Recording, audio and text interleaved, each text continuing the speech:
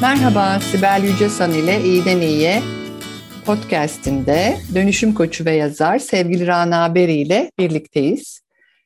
Sevgili Rana ile bir süre önce tekrar bir podcast yapmıştık ve bu podcast'te iş yerinde duygu yönetimiyle ilgili çok güzel bir sohbet gerçekleştirdik.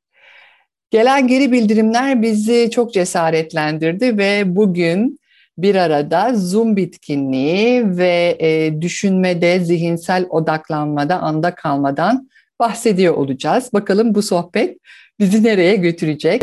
Sevgili Rana'cığım hoş geldin. Sibel'cim hoş buldum. Seninle yine birlikte olmak çok güzel. Çok keyifli bir podcast olacak. Evet, biz bu güçlü bir koçluk sorusuyla başlayalım. Ne dersin? Nasılsın Rana? Sibel'cim iyiyim, akıştayım, olabildiğince andayım. Hayatın tüm getirdikleri ile beraber. Bugün burada konuşacağımız, senin de şimdi birazdan detayına gireceğin gibi Zoom bitkinliği konusu hepimizin içinde yaşadığı, arkasında, etrafında dolaştığı ama gördüğümüz gibi yakın gelecekte bizimle olmaya devam edecek bir konu. Zoom bitkinliğini birazcık Zoom farkındalığına nasıl dönüştürebiliriz? Ondan bahsedeceğiz bugün. Öyle. Bugün ard arda toplantılara girmiş olan ben hakikaten Zoom bitkinliğini şu an yakından yaşıyor gibi de hissediyorum bir yandan. Covid-19'la birlikte bu global pandemi sürecinde hayatımız böyle birazcık altı üstüne geldi ama bir yandan da böyle yepyeni deyimler girdi hem iş hayatına hem özel hayatımıza. İşte mesafeli sosyallik, sosyal mesafe, yeni normal gibi. Bu Zoom bitkinliği de aslında bu pandeminin bize kazandırdığı deyimlerden bir tanesi. Kuşkusuz teknoloji çok önemli iletişimimizde ve bu pandemiyi belki bir 10 sene önce yaşasaydık aynı şekilde birbirimizle haberleşemiyor olabilirdik. Onun için getirdiği yararlar çok ama bir süredir iş hayatında ve tabii ki diğer özellikle sosyal hayatta da aslında Zoom'u kullanıyoruz birbirimizle görüntülü konuşabilmek adına. Bu çevrim içi teknolojinin bize kazandırdıklarının yanı sıra biraz da kaybettirdikleri var gibi. İşte sonuçta Zoom bitkinliği de yaşananlardan ve deneyimlerden ortaya çıkmış bir şey. Hem insan kaynakları hem liderler, özellikle iş hayatında yaptığım görüşmeler ve danışanlarımdan biliyorum. Benim derlediklerim kadarıyla hakikaten bu sürekli online olmanın getirdiği yorgunluk konusunu nasıl ele alırız? Bununla ilgili ne gibi çözümler getiririz? Hakikaten şu an hem çalışanların hem de İK'nın gündeminde bu var gibi duruyor. İstersen küçük bir tanımını yapalım Zoom bitkinliği ya da yorgunluğunun. Aslında hani mesai saatlerinin normal hani pandemi öncesi zamandan biraz daha esnetilerek sabah erken saatlerden başlayan, akşam gece geç saatlere kadar süren ardışık ekranda kalma süresi ve bunun getirdiği işte zihinsel odaklanmada yorgunluk, bedensel olarak kendini iyi hissetmeme ve algı yönetiminde de bozuklukların yaşanması diye adlandırabiliriz. Tabii camdan cama birbirimize bakıyoruz. Camdan cama olunca da limitli bir şeyleri görüyoruz birbirimizde. Evet yüzümüzü görüyoruz, bazen onu da göremiyoruz. Evet sesimizi duyuyoruz ama sözsüz iletişim burada hakikaten çok önemli bir parametre aslında birbirimizi anlayabilmek adına. Ondan biraz yoksunuz gibi duruyor Rana. Özellikle iletişim ve ilişki yönetimi konusunda ne dersin? Orada nasıl zorluklar yaşıyoruz? Dediğin gibi camdan cama olan iletişim birçok sınırı da beraberinde getiriyor. Yani bir insanla bir odada birlikte olduğun zaman onun sesini duyarsın, hatta bazen nefesini hissedebilirsin, bacak bacak üstüne atması, oturuş şekli, kollarını kavuşturması gibi birçok faktör belki sallanması, belki o anda ellerini birbirine kavuşturması gibi birçok unsuru da aynı anda görebilirsin ve bunlar hepsi bir veri olarak o iletişimin çok önemli unsurları olur ve buradan doğan iletişim tabii ki daha tam bir iletişim olur. Bunlardan mahrum olduğumuz için sadece ses ve görüntü ve de sadece böyle omuzumuzdan yukarı görerek yaptığımız şey iletişim tabii ki bizleri sınırlıyor. Birçok parametresi eksik kalıyor ve de sınırlayıcı oluyor. O yüzden de gerçek bir iletişimden bahsetmek değil ama elimizde olan imkanlarla yapabileceğimiz en iyi şey. Ama bunun şeklini, şemalini, yapılış şeklini birazcık daha kendimize göre insan sağlığına, hem ruh sağlığına hem bedensel sağlığına göre ufak ayarlamalarla değiştirmemiz ve kendimize göre şekillendirmemiz bence bu iletişimin daha sağlıklı olmasına çok katkıda bulunuyor. Evet, mesela kendi deneyimimden bahsedebilirim. Bir de insan kaynakları yöneticileriyle yaptığım çalışmalarda da duyduğum kadarıyla hakikaten sadece karşımızdaki beni anlıyor mu, anlamıyor mu? Acaba gerçekten mesajımı iletebildim mi? Hay Allah, aslında onu da göremiyorum. Acaba elleriyle başka bir hareket mi yapıyor ya da başını sallıyor ama gerçekten ne düşünüyor? Bunu anlamak konusu zihinsel olarak bir yorgunluk yaratıyor gibi.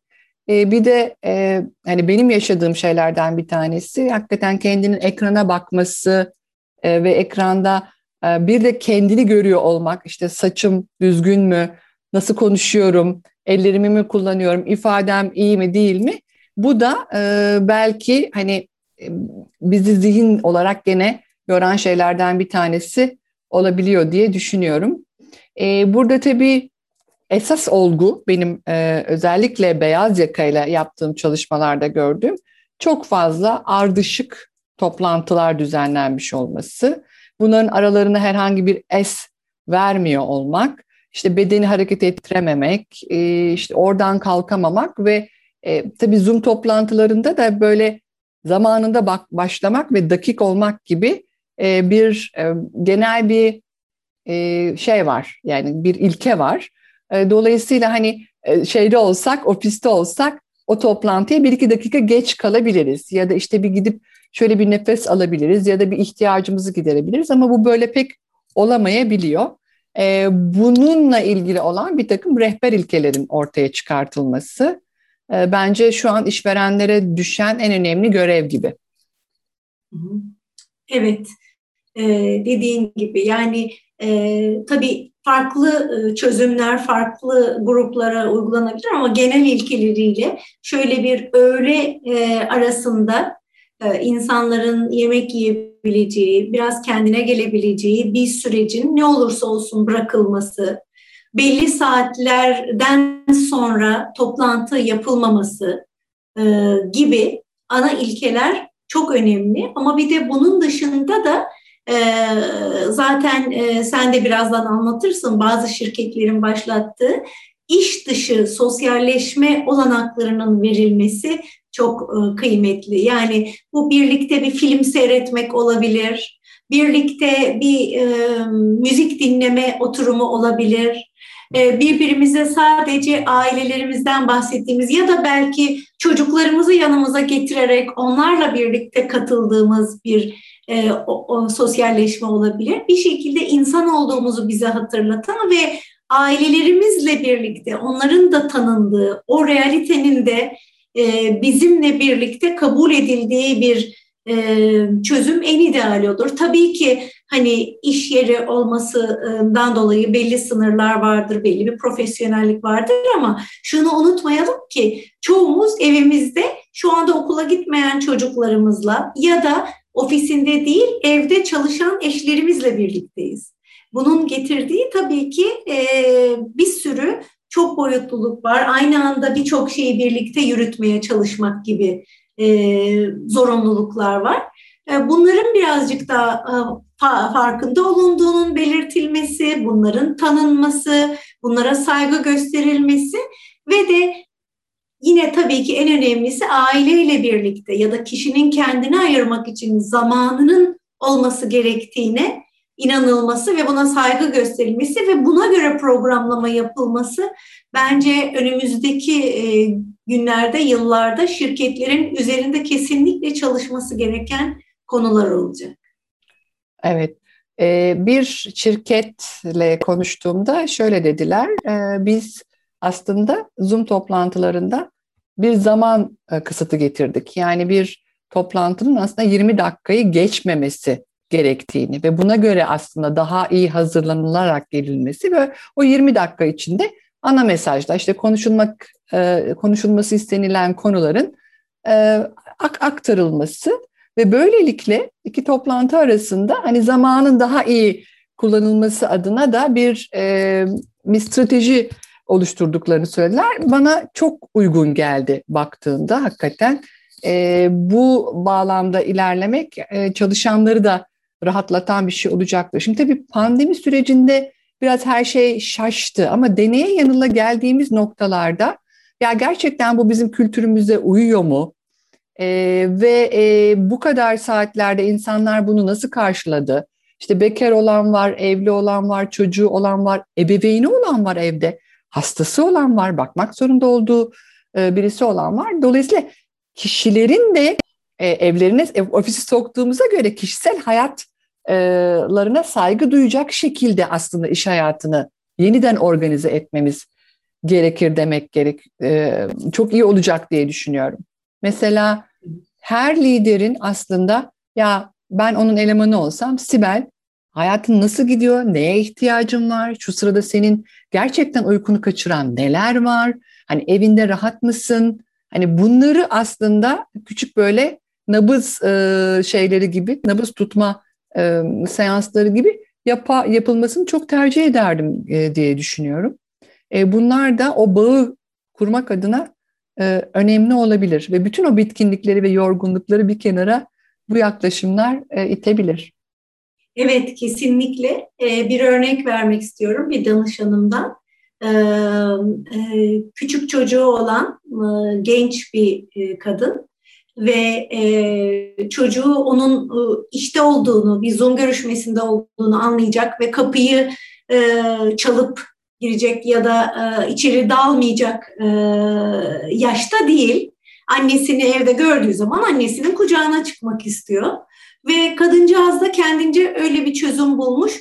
Çocuğa işte saat 9 ile 6 arasında işe gittiğini söylemek zorunda hissediyor kendini. Onun dışında da çocuk bakıcıyla evin başka bir köşesinde, kendisi de küçük çalışma odasında kendini hapsetmiş durumda. Çocuğunun uzaktan sesini duyuyor, bazen sevmek istiyor ama bir şekilde evde olmadığını söylediği için yanına gidip arada sevemiyor. Yani birçok şeyi aynı anda yaşıyor ve birçok sıkıntısıyla kendisi baş başa kalmış durumda. Bu sadece bir örnek. Herkesin dediğin gibi evde hastası olan var, evde yaşlı yakını olan var ya da tam tersi evde yalnız olduğu için evindeki diğer işlerine destek alamayan var. Bir sürü senaryoyla herkesin kendine özgü özel hayatı iş hayatıyla iç içe girmiş durumda.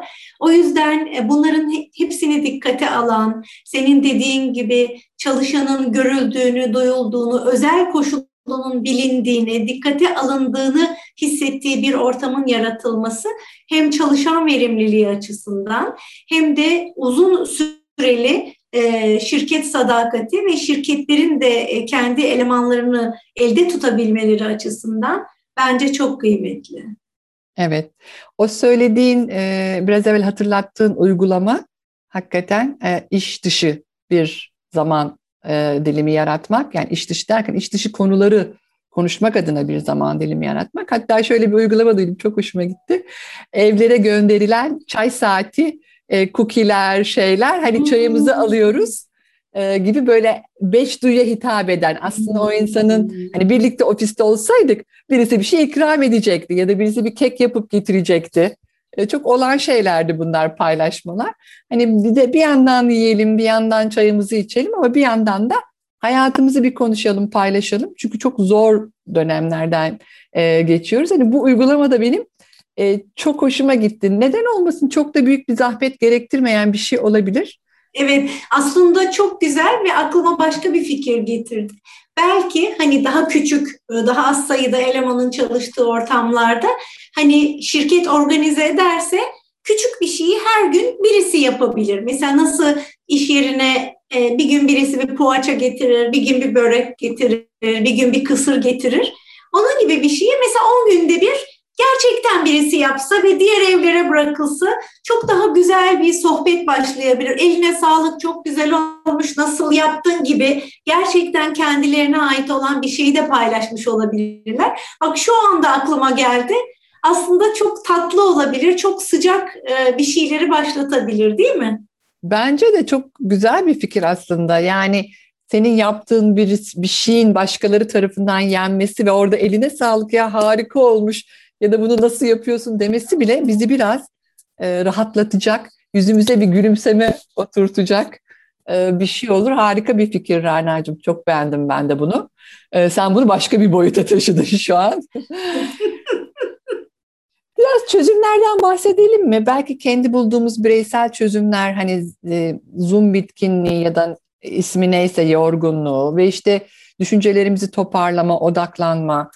Aslında biraz hayat pratikten ibaret. Yani hakikaten pratik etmeye etmeye bazı şeyleri unutabiliyoruz. Mesela sosyallik bunlardan bir boyutu benim için. O sosyallik de bir pratik gerektiriyormuş. Yani tolerans gösterebilme, karşındakini anlayabilmek için de hani bazen hani diz dize, cam cama değil de diz dize, yan yana, el ele olmak gerekiyormuş. Bundan biraz mahrumuz ama hani bununla ilgili yapılabilecek şeyler muhakkak ki var. Ben böyle biraz zihinsel olarak da odaklanmak adına şöyle bir şey, yani biraz organize olmayı seviyorum kendi adıma. İşte Zoom'u yaptığım, toplantıları yaptığım mekanın organize olmuş olması, dağılmamış olması, işte dokümanlarımın toplanmış olması, görsel olarak da dikkatimi çekecek şeylerden biraz daha uzakta kalmayı planlamam ve işte cep telefonumu uzaklaştırmam. Yani o an çünkü bir mesaj gelebilir, önemli bir şeyse benim dikkatimi çekebilir. Hani biraz organize olarak güne başlamam beni rahatlatan bir şey. Yani zihnimde o pencereyi bir şekilde bir tık atıp kapatmış oluyorum. Zaman zaman da masanın farklı bir yerinde çalışmayı. Hani hem rutinleri seviyorum çünkü beynimi rahatlatıyor, beyin rutinleri seviyor. Ama bir yandan da zaman zaman da sürpriz ve şaşırtmacı da yapıyorum ki bu da bana bir farklı bir zevk veriyor ve hakikaten farklı bir dinamizm katıyor. Benim bulduğum metot mesela bu. Bunu paylaşabilirim. Ama eminim Rana, sende de çok güzel öneriler var. Herkesin dediğim gibi kendine özgü geliştirdiği şeyler vardır bu süreçte ve daha da olacaktır. Ama biraz evvel de dedim, yani görme ve duyma duyularımız bir miktar tatmin ediliyor ve anda kalmak beş duyu ile çok daha rahat yapılan, kendimizi ana çekebilmek, beş duyuyu da kullandığımızda daha kolay olan bir şey. Ben buna kokuyu ilave ediyorum. Şöyle ki mesela bilgisayarın başına oturmadan evvel sevdiğim bir parfümüm var. Onu sıkıyorum ve o kokuyla da kendimi ana, oraya, o mekana çekmeyi seviyorum. Ya da bir mum yakıyorum. O mum ışığına odaklanıyorum birkaç dakika bağlanmadan önce. Ya da çok sakin bir müzik dinliyorum, kendime odaklayabileceğim. Ondan sonra linke basıp bağlanıyorum. Ya da vücudumu hareket ettirmek adına görüşmeler arasında birazcık daha böyle hem beynime kan gitsin hem uyuşmasın diyelim diye spor ayakkabılarım hemen yakınımda, kapıda ve ayağım da genelde alt tarafımda eşofman tarzı bir şey oluyor, dışarı çıkılabilecek. Bir 10-15 dakika bile olsa böyle dışarı çıkıp biraz ayaklarımı çalıştırıp belki eğer yakında bir market varsa ufacık bir şey alıp orada da bir iki insan etkileşimiyle şöyle bir kendime gelip Tekrar yukarı çıkıp elimi yıkayıp tekrar bilgisayarın başına oturabiliyorum. Bu ufacık ufacık şeyler bile o monotonluğu kıran, o bizi tekrardan dikkatimizi ana getiren destekler olabiliyor. Dediğin gibi yani mesela ofis ortamında olduğumuzda ya da normal yüz yüze çalışma ortamında aslında küçük o dediğin sürprizler hep vardır. Yani kapıdan bir konuk girer, işte arkadaşımız değişik bir kıyafet giymiştir, ona bakarız, aa nereden aldın, böyle bir sohbet olur. Ya da bilgisayar bozulur, arkadaş bilgisayar tamir etmek için gelir, onunla bir sohbet ederiz. Bu tür şeyler günlük rutinimizde olmuyor evde olduğumuz zaman. Sadece bilgisayardan iletişimde olduğumuz zaman. Bunları da başka yöntemlerle kendimize küçültmek bence kıymetli oluyor. Ya da ben mesela 5 dakika arada bir arkadaşımı ya da akrabamı arayıp öyle bir hemen bir ruhsal bir tazelenme yaratıyorum. Bu tür küçük yöntemlerle birazcık daha insan olduğumuzu hatırlamak, ana gelebilmek daha kolaylaşıyor. Evet, hakikaten böyle zor dönemler yaratıcılığı çok tetikliyor. O yüzden eminim bizi dinleyenlerin de pek çok farklı buldukları metotları vardır. Keşke dediğin gibi hani bunları yorumlarda da bizlerle paylaşsalar. Bir şeyi tabii söylemek istiyorum ben. Zihinsel olarak odaklanma konusu aslında o da pratik isteyen konulardan bir tanesi. Hani biz İlkokuldan itibaren aslında bize insanlar hep işte öğretmenlerimiz başta dikkat et derler, dikkatini topla derler, dikkatli ye, dikkatli bak derler. Ama bu dikkatin nasıl toplanabileceği ya da o nasıl odaklanabileceğimiz konusu hep bir açıktadır. Yani bu okullarda öğretilmez. Aslında bu da pratik isteyen konulardan bir tanesi. Yani amaçlı olarak, isteyerek, bilerek dikkatimizi belirli objeler arasında gezindirmek mesela çok hani işte elimdeki sudan bilgisayara, bilgisayardan şeye, sonra bedenimde belirli organlar işte omzum, sonra başım şaşırtmacalı bir şekilde böyle dikkati birkaç dakika gerçekten isteyerek dolandırmak aslında dikkati odaklamak konusunda beyne yaptırdığımız bir egzersiz. Hani bunu deneyebiliriz diye düşünüyorum. Hani dikkati ondan sonra gerçekten ya okuduğumu 5 kere okuyorum. İşte bakıyorum ama hiç anlamıyorum. Öğrenmekle de ilgili bir merakım da kalmadı. Gittikçe hani her şey benim için bulanıklaşıyor vesaire dediğimiz yerde gerçekten zihinsel esenliğimizle ilgili o zaman dikkatimle ilgili bir şey yapmalıyım diyorsak böyle küçük egzersizler bize yararlı olabilir ki bunlar her yerde artık örneklerini bulmak mümkün. Bunlarla ilgili uygulamalar da var. Bir de zihinsel molalar almak. Yani biz zihnimizi zaten hani ben beyaz yaka tarafından söyleyeyim çok çalıştırıyoruz. Yani bununla para kazanıyoruz.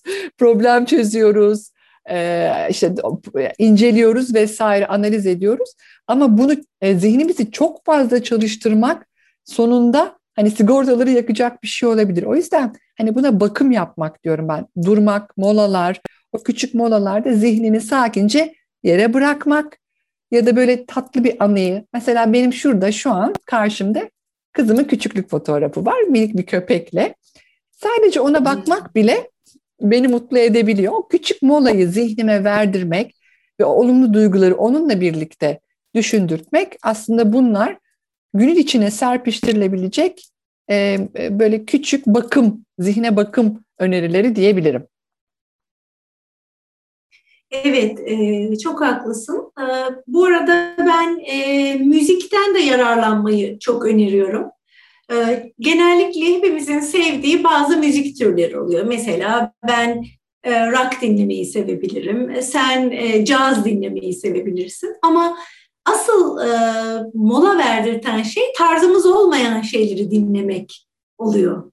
Yani tarzının dışına çıktığında, mesela klasik müzik pek dinlemeyen birisiysen, klasik müzik saatlerce demiyorum, 5 dakika sadece bir arkada yaslanıp dinlemek, beyninin şaşırmasına ve dikkatinin başka bir yere gitmeye çalışmasına, onu anlamaya çalışmasına yol açtığı için o klasik kalıplaşmış rotaları birazcık yerinden oynatıyor. Bu da dikkatimizi arzu ettiğimiz şeye istediğimiz zaman daha kolayca verebilme kasımızı diri tutuyor. O yüzden ben hem danışanlarımda da bazen yapıyorum. Yani onları şaşırtıcı müzikler dinletiyorum. Kendim gün içerisinde normalde iş tarzım olmayan, belki bilmediğim bir dilde bir şeyler dinliyorum. Bunun da yararını görüyorum. Evet, hakikaten bana şimdi ilham verdin. Bu akşam bilmediğim bir dilde, bilmediğim bir sanatçıyı keşfe çıkacağım ve paylaşacağım bunu da sonra seninle, deneyimlerimi. Ama Çok güzel, çok güzel. Merak ettim şimdi. Kimi evet. dinleyeceksin? Bakalım, hakikaten bu çok farklı şeylere açık olmak, aslında işte o sabit zihinde kalmamak, hani ben yapamam, ben dinleyemem, sevemem demek yerine aslında ne var burada benim için demek bence bizi o bitkinlik ve yorgunluk yerinden hani böyle o çocuk merakına ve o heyecanına taşıyabilir. O açıdan da neden olmasın diyorum ben. Kesinlikle. Peki Rana'cığım, başka son olarak böyle eklemek istediğin neler var? Önce sana sorayım ve ondan sonra ufak ufak kapanışa geçelim. Evet, yani önümüzde hepimizin çok yeni bir dönem var. Hepimizin, tüm insanlığın. Bunlar sadece ayak sesleri diyorum ben. Ve bunları gerçekten çok daha büyük ölçekli, çok daha bizleri kalıplarımızdan çıkartıcı ve insanlık olarak evrimimizi hızlandırıcı birçok şeyin de bunları takip edeceğine inanıyorum. Anda kalarak, var olanı görerek, elimizde mevcut olanları artısıyla eksisiyle gerçekçi bir şekilde görerek elimizdekini nasıl değerlendirebileceğimizi ve ruh sağlığımıza, beden sağlığımıza, akıl sağlığımıza hizmet edecek şekilde nasıl şekillendirebileceğimizi karar vermek önemli. O yüzden de birlikte bunları tabii ki aynen böyle bu tür programlardaki gibi dostlarımızla, arkadaşlarımızla, dinleyicilerimizle, izleyicilerle paylaşarak birbirimizin sağduyusundan yararlanarak engelleri aşağı aşağı yepyeni bir sürece doğru gideceğiz diye düşünüyorum ve sonuçta aslında güzel şeylerin bizi beklediğine de inanıyorum Sibel'ciğim. Evet, çok güzel söyledin. Hakikaten insan olarak yaşadığımız bu dönem bizim daha önce deneyimlemediğimiz bir dönem. Dolayısıyla deneyimlerimizi paylaşmak, bulduğumuz çözümleri ortaya koymak bizi çoğaltır. Ve işte bu Zoom bitkinliği ya da odaklanma ya da tekrar gücümüzü bulmak konusunda da cesaret verir. Bunları da bir ortadan kaldırmakla ilgili bizi de yüreklendirir diye düşünüyorum. Farkında olmamız ve değiştiremeyeceğimiz şeyler yerine değiştirebileceğimiz şeylere odağımızı çevirmemiz bizi her zaman daha resilient, daha yılmaz kılacaktır. Bu hayatın bundan sonra hep güzel olacağı anlamına tabii ki gelmiyor dediğin gibi. Belli ki zorluklar orada ve biz onu aşmakla ilgili insani mücadelemize devam edeceğiz. İyi ki geldin Rana'cığım. Çok keyifliydi. Kendimizi bu sefer tamamen akışa bıraktık. Bakalım katılımcılar ve bizi dinleyenler de daha sonradan neler hissedecekler. Herkese çok teşekkür ediyoruz. Bir başka podcast'te görüşmek ümidiyle. Esen kalın.